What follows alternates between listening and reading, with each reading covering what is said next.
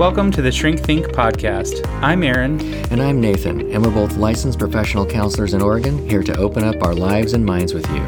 We are your companion on the journey to grow your healthcare practice, yourself, and your relationships. To get you started, we've got a free email course on our website, shrinkthinkpodcast.com/course, with practical steps on overcoming your fear and anxiety.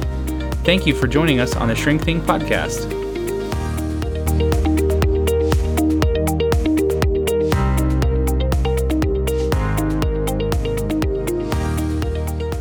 Hey there, welcome to another episode of Shrink Think Podcast. We're continuing the series that we started last time on the different forms or kinds of therapy that are out there. In the first episode, we talked about CBT, which is cognitive behavioral psychology. And that, as you go back and listen, was kind of in summary here, was kind of a practical one. It was a response to psychoanalysis or psychodynamic therapy that, we're describing came from Sigmund Freud, laying on the couch and free associating and talking about dreams and such like that. I mean, it was more of Carl Jung, but that kind of stuff, all that all that like mother wounding and what was it like? No. Let's not really want to do it. No, let's not. You can Google that stuff if you want. But anyway, CBT was like a response to all that stuff, and so we're kind of going out of order in history here. But we wanted to start with something practical last time. We're going to go to kind of, in some ways, the foundation of psychotherapy. It's a simpler version of psychoanalysis, but this is called psychodynamic therapy. And this is going to probably feel in some ways stuffy, heady, abstract, nebulous, but that is in some ways what you get when you're dealing with the mind. So to get us started, Nathan, tell us what is psychodynamic therapy? Yeah. In brief, it's just an attempt to understand the mind and help the other person understand their own mind as well. Because the idea is if they do that, then they will somehow be better. So they'll have insight into what's going on, and then the stuff that's going on that's wrong will kind of fix itself. How is that different from, we're talking about kind of the history here. How is that different from psychoanalysis? Like what was that doing, and how did psychodynamic come out of that to make a more simplistic process? And even in some ways based on quote unquote science. I mean, they had some methods for science, but it's nowhere near what we can do now. But it was a little bit more science-based than psychoanalysis was. Back in the day, Sigmund Freud, when you think about what he was up against, it's pretty easy to develop some respect for him. I mean, we knew nothing. They were trying to figure out how to deal with folks that are like, now we know have schizophrenia and other things like that. And there was a lot of weird, quite frankly, sexual things that were going on in the wealthy community. Not that that's not happening now, quite frankly, because there's a lot of studies on that or research showing up now these days. But if you, I think honestly that's where a lot of this stuff came from with Freud. I think when you think of Freud, he focuses a lot on sexual things, and the reason why is because he looks at that drive as very powerful. Even from an evolutionary perspective, he's like, this is literally keeping the species alive, and this is why we struggle so hard to try to contain that drive and make it not problematic. So he framed a lot around that. And if you're a psychoanalyst, you're probably somewhat irritated by this right now. I understand it's a lot more complex than that. So what Freud did, he was trying to just simply understand the mind. And so he had people come in and sit down on this kind of chaise lounge type of a thing and face away from him, and he sat behind them. And the reason why is because he didn't want people looking at him and then their thoughts or whatever they were saying would change. He noticed that was happening, so he thought, what if I don't get in front of them? Will they say things differently? Because his idea is, I just need direct access to understand how the mind in this person is working. And that is still kind of a true concept today. When we're doing research, there's this thing called observation bias. And that means like if you're in the room or if you're trying to study something, but you're there and people know you're wearing a white lab coat, for example, and you're observing people. Well, they know that they're being observed, and so they're different. They change because they can see you observing them. So it's that idea of like getting yourself out of the way so that the person has the freedom and space to just be and think whatever they're going to do. So he came from the concept of this idea of what's called transference, and that's used like who he is, how he's being, what his facial expressions are. He did not want them to transfer to the other person to where they would then be thinking from the place of some of the stuff that's just come from his looks or appearance, or maybe he didn't smile or something, and now they're being different. For all the people that want acceptance, they're like, "What are you thinking? You're thinking that you have no expression. Are you mad at me?" Right. All this stuff comes out.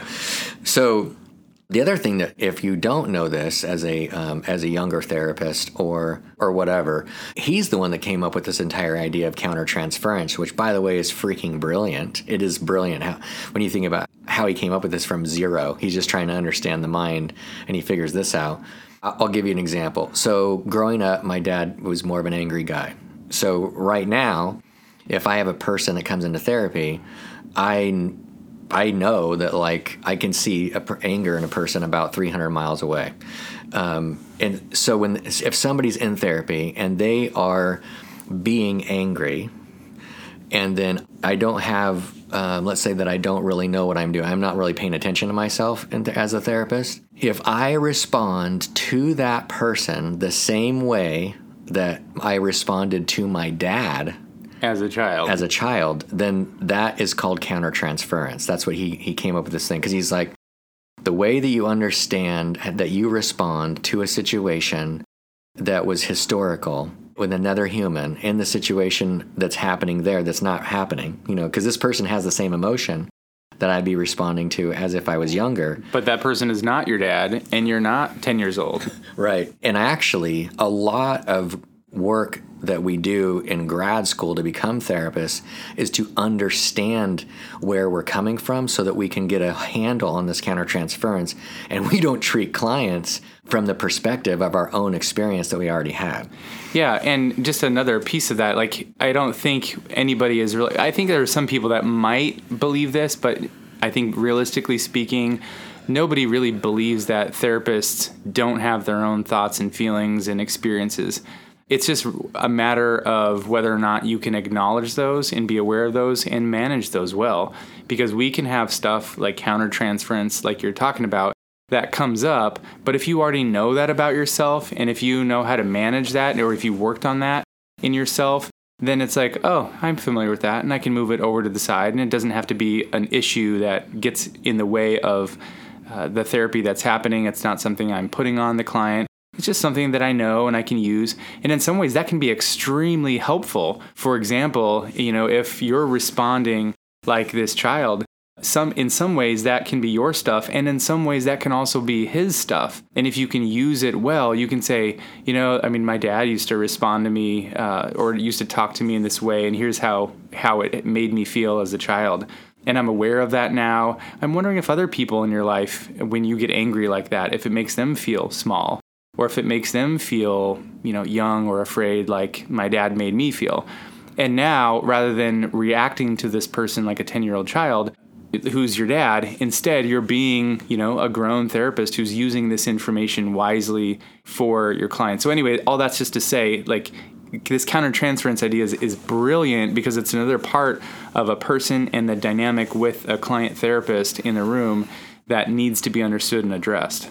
Right. Again, that's kind of what they do teach you is that's the entire point, is to be able to use it rather than just be reactive with it. And so Freud's doing all this psychoanalysis. He's analyzing the psyche is what it's really about, right? And, he got some heat, and there's you probably know some of it. I mean, obviously, if you're sexualizing stuff, he's going to get heat from that. There's also the reality that a lot of these people are coming to him like more than 2 times a week. And that's a lot of money. So it's basically the wealthy people that are doing this. And so this idea comes up like, let's kind of simplify this and get more specific. And this idea of psychodynamic comes up, right? So now psychodynamic is interested in the emotions, thoughts, early life experiences in people, and their beliefs. Because the idea is to try to help people understand those, challenge those, and get people to change based on the insight that they get as they go, which is what we were destroying in our last podcast. Right. You're like, wait a minute, what are you guys, where are you landing? Before it was like, this is bad. Now this is okay. Yeah, are you guys bipolar? I don't know. No, but it's really like a matter of what you're going to focus on. Some people, like in the CBT camp, they were responding out of this and realizing that going to therapy more than twice a week or twice a week and paying all this money for years and years and years and maybe not necessarily getting anywhere, they wanted to look at something that was more practical. So it's not that these things don't have value. They're just looking at it from the standpoint of, I want to make some changes right now. And so they had to ignore some of this stuff that we're talking about now that actually really does have a lot of value. So we really want you to see the difference between CBT and psychodynamic, for example, because this insight base, I would say personally, this is where I come from a lot. I like to understand these things, and that insight really does develop motivation to change, and understanding kind of those patterns is something personally for me, and then probably for the clients that I attract. It helps us to understand what's going on so that we can see things more clearly and make those changes more easily, as opposed to just do this or do that. Psychodynamic approach puts a little bit of a broader label on what's going on, in the sense that before with CBT, you're in a situation, you realize you can identify that you have all or nothing thinking. Don't do that. Whereas with psychodynamic, you're in a situation and you have learned enough to know how you experience situations. So like in the past, you understand some life patterns that you have and some ways that you experienced stuff earlier in life. And now you go through this thing and you're like, you realize you are interpreting, because that's what a lot of this is about, is interpretation. You are interpreting this current life experience in the same way that you would have done it when you were like 12, and you know in that moment you disagree with that, and so you are able to essentially understand your experience and then try to be different. But it's helpful to be able, I think, to be able to know, like, that is a 12-year-old way to think about this. So this is probably not happening. And whereas if you just went to all or nothing thinking like, yeah, I that's not all bad, I'm not going to do that. It's like, well, that's true, but it feels a little bit more superficial to me. I feel like with psychodynamic, there's more depth to be able to shift more of us to a different place, which with the psychodynamic approach, the idea is to honor the whole mind and to change the person. It's not really focused as much on behaviors, which is some of what the other folks are frustrated with. Yeah, and just in that little vignette that you're describing right there, it validates the whole person. I'm thinking for people that are coming in and that was their entire experience, something at 12, they might need that seen and understood and validated. And so, and it doesn't necessarily have to be, this big thing, but to have a therapist sit across from them and to acknowledge, yeah, I can see why that would have been painful to you, or I can see why you would respond that way as a 12-year-old, and I can see why you want to respond that way now or feel that way now. Having all that seen and clarified and validated, I think, can bring some internal settling for people that enables them to be able to let go of that and to move on. So it does, in some ways, it I guess highlights things. It flips the light on in the room, in this dark room. It points things out, and it kind of brings this like, okay, I've got some resolution to whatever this stuff is, and I'm okay flipping the light off, knowing what's there, and then moving on from it. As opposed to, I don't really know what's in that room. It's a dark room, and it creates problems. I just know that every time I go there, bad things happen, so don't do that.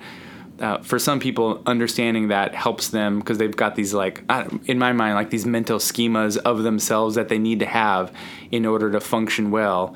Mental schemas just meaning like a map of their own mind. For some people, they just need to know all those landmines in order to move on. So this is really not an experiential approach, really, but it's a way to... the psychodynamic approach is trying to figure out a way to help gain insight in the situation, to do, as Aaron was just saying, to be able to very much settle and then actually pivot your entire personhood all your behaviors and emotions line up in a different direction. So whereas with CBT, you go, I'm not going to think like that, and you don't do that, and you just kind of act as if, in a way, you go in a different direction. You just are not going to do that.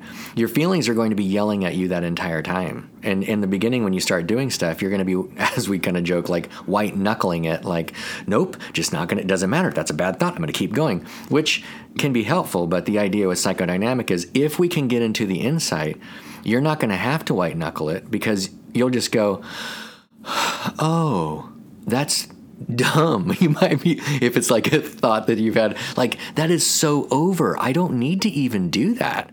And your feelings align, your thoughts align, your behavior aligns, and everything moves like Tetris in one movement.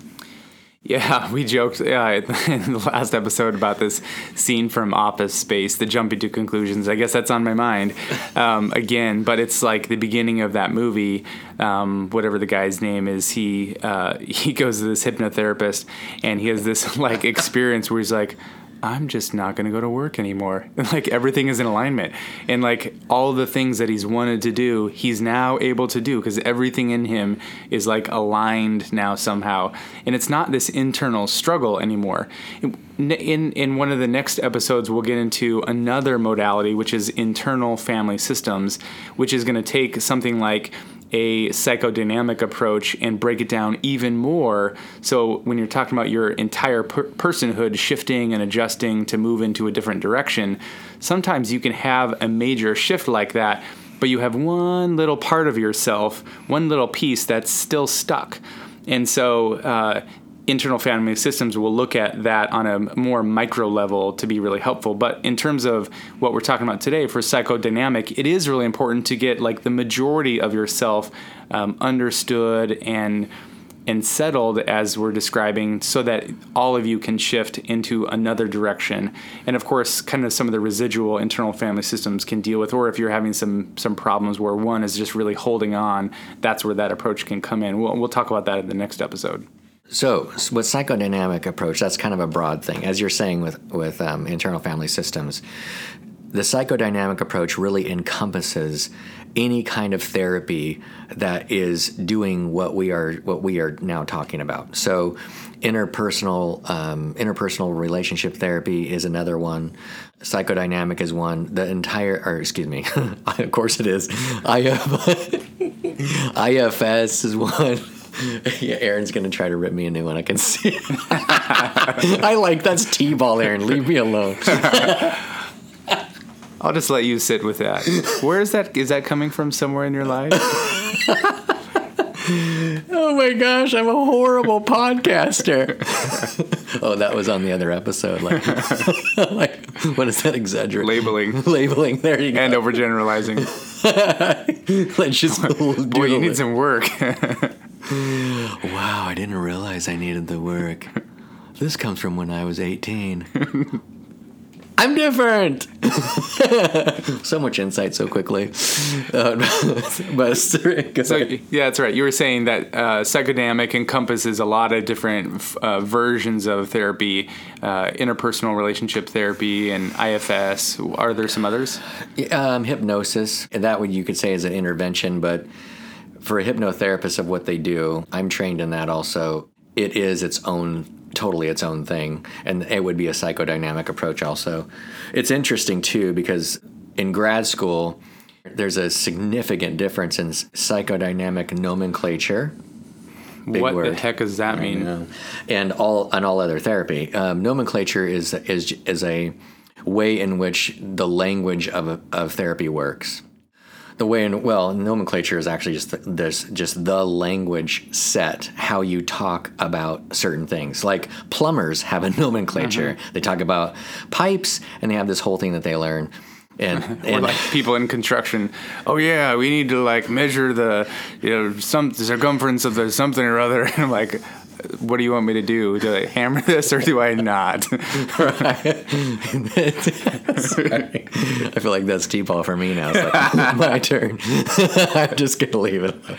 No, but so I remember going and getting trained in hypnosis, and they started talking about parts and all this stuff, and I was like, what are they talking? And I realized in grad school, they were really focusing on the brain and different kind of like very specific interventions. And then all of a sudden it was like there was a lot more, the way that you speak about from the place of psychodynamic therapy leaves more room to be able to try to explain and understand something.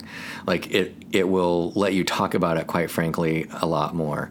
Not one example, but kind of to back way up, and I think this is the right time to talk about this, is to understand one of the things that Freud determined throughout the process of his work is he ended up dividing the human mind into three parts, which he called the id, the ego, and the superego. And it's just kind of what he noticed. And so when we're talking about other forms of psychodynamic therapy, those are therapies that kind of either focus or try to understand parts in a different way, like parts of people. They add some or somehow try to understand how different aspects of the mind manifests itself. But those are still like the basic foundations of a person, no matter how you shake them up or what label you put on them, what words you use with them. They're still like the foundation of a person being those three major camps. So to break those down very simplistically, I'll never forget in grad school what the professor said about the id, because it just was like, it gives just a picture. But she called it the cauldron of incestual desire. It's this like really nasty picture of everything that you could possibly think of that's bad. like all this like stuff that maybe a little kid would just want to do, like they would get in trouble. They just have the desire to do something that's like wrong, like in really obvious ways. The kid that wants to pull the pigtails and the girl in the bus in front of him, like that's the id, like pull him, grab him, like pull him down. Right. and steal the candy. I know that word is troubling that I'm using there about the cauldron, but I think it's important because it's kind of pointing out the real kind of, for lack of a better way to say it, nasty part of humanity that just only cares, is totally self-absorbed. And on the other side, there's the ego.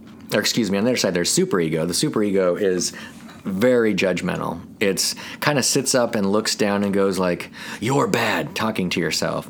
It judges you and it judges you and it judges you. One might say that the superego is constantly condescending upon thyself. Is that correct, Nathan? Oh my word. I feel like I didn't know it was possible for you to look down your nose. like you were actually looking down your nose. I'm like, that's where that phrase comes from. And why do I feel lower? I'm like the same height. In this chair, anyway. Well, you do have a lower intellect than I do. He hoped aloud. So, this on these two sides, the id and the superego, kind of feed into the ego. The ego is where is the kind of the central area where you're just trying to uphold those two parts of your mind, of yourself or person, that are informing you, like, you should go over there and pull that girl's pigtails. You can't do that. You're a bad person if you do that. You already know you're bad. And then the ego's in the moment of what is actually going to happen with these two opposing thoughts. Way back in the old cartoons, Looney Tunes would be like angel on one side and a devil on the other. Shoulder angel, yeah. Yeah. And this is actually, there's a current movie that's out right now that's about that, like an animation. But it's that same type of a thing. And then the question for the ego is, what does the ego do? What happens? And so as we'll get into next time, IFS, internal family systems, would say, well, actually, there's way more parts than that. But Freud starts out by doing that. I think, there's a lot of research that he did. And by the way, like, there's a lot that I don't agree with, but the fact of the matter is, with psychoanalysis and Freud's work, one of the things that they pointed out in grad school, they're like, that's cool, you can disagree with it if you want. They're right now, folks, podcast listeners, there are over 400 different modes of therapy that are logged and categorized out there. 400. And most of us old school people, like the ones that are sitting here talking to you right now, would disagree with most of them, because they're not theories based on the entire personhood of change. Freud's is. The guy studied this stuff for 80 years. Whether or not you want to agree with him or not, he has research for what he did. So you can't just throw the stuff out, because you have to compare it with other research and say, well, my research says blah, blah, blah. And okay, well, that fits into what I'm saying with whatever it is. But anyway, my point is that there's a difference between therapy, like what we're talking about when Aaron introduced it even in the last episode of psychotherapy, and an intervention. And so these theories that we're talking about are ways that people experience life, and and they try to speak to the way that people can change and how they grow and how they develop. An intervention is just something that you do in a specific situation, and then you're done. And this is a little bit of a soapbox for me on there, because I think like all these other things that are out there, which is why we're kind of focused on stuff that's more actually like a theory, is kind of like, well, that's an interesting idea. I mean, I could take my fear triangle these days or a fear triangle, make it like some kind of a theory out of it, I guess, at this point. Yeah, but so in terms of intervention, like CBT in a way is kind of like a collection of interventions. It's like it's a lot of interventions. And in some ways it's a theory, because the theory is like the thoughts and the behaviors are everything. So in that way it does fit for a theory, but it really is in a lot of ways, because it's so practical. It's just a lot of like interventions. Do this, do this, do this. Don't do those things. Psychodynamic is much more. It's not intervention based. It's not really trying to get people to do something. It's getting people to understand something and to be something different entirely.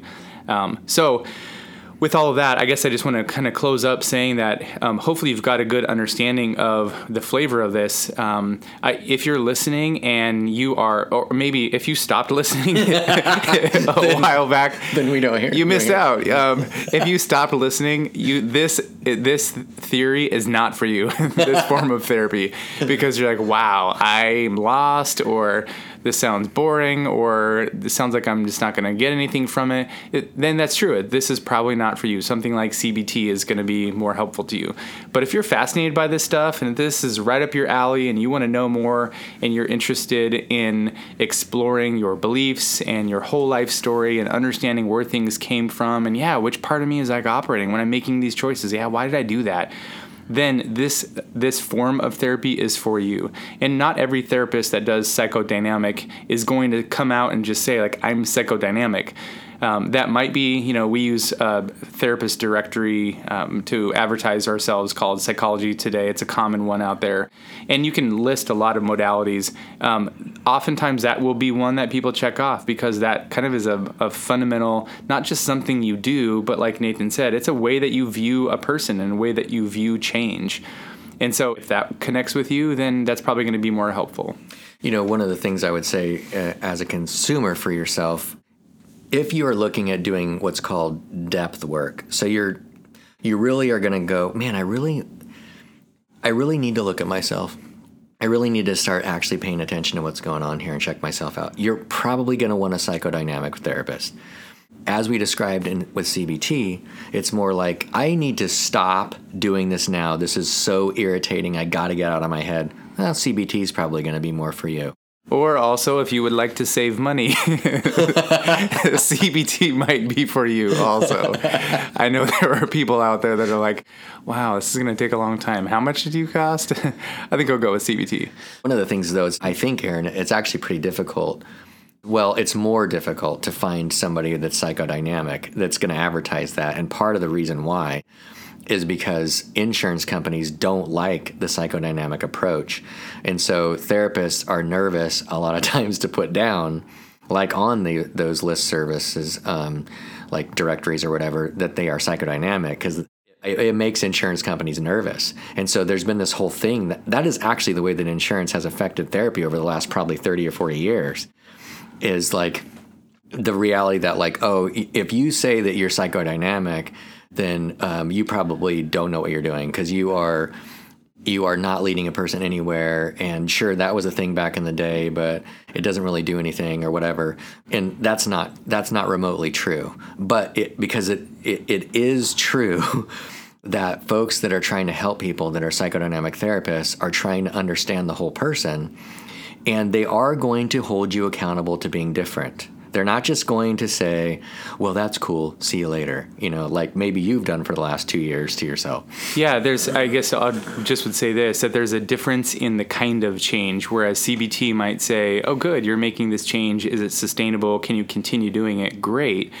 Psychodynamic would say, I want to make lasting change.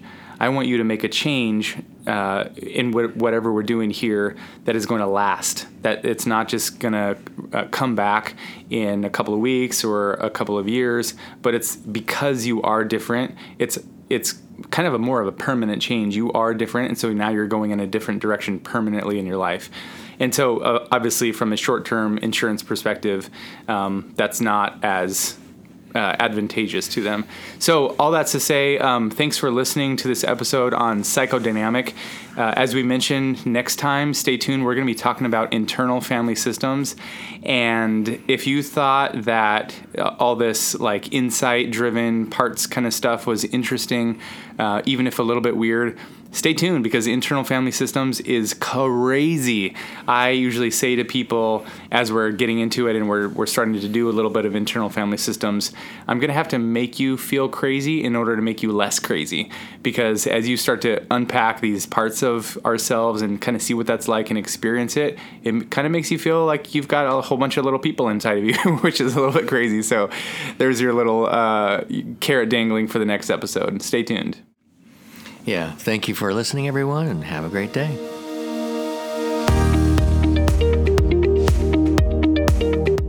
Thanks for listening to our show.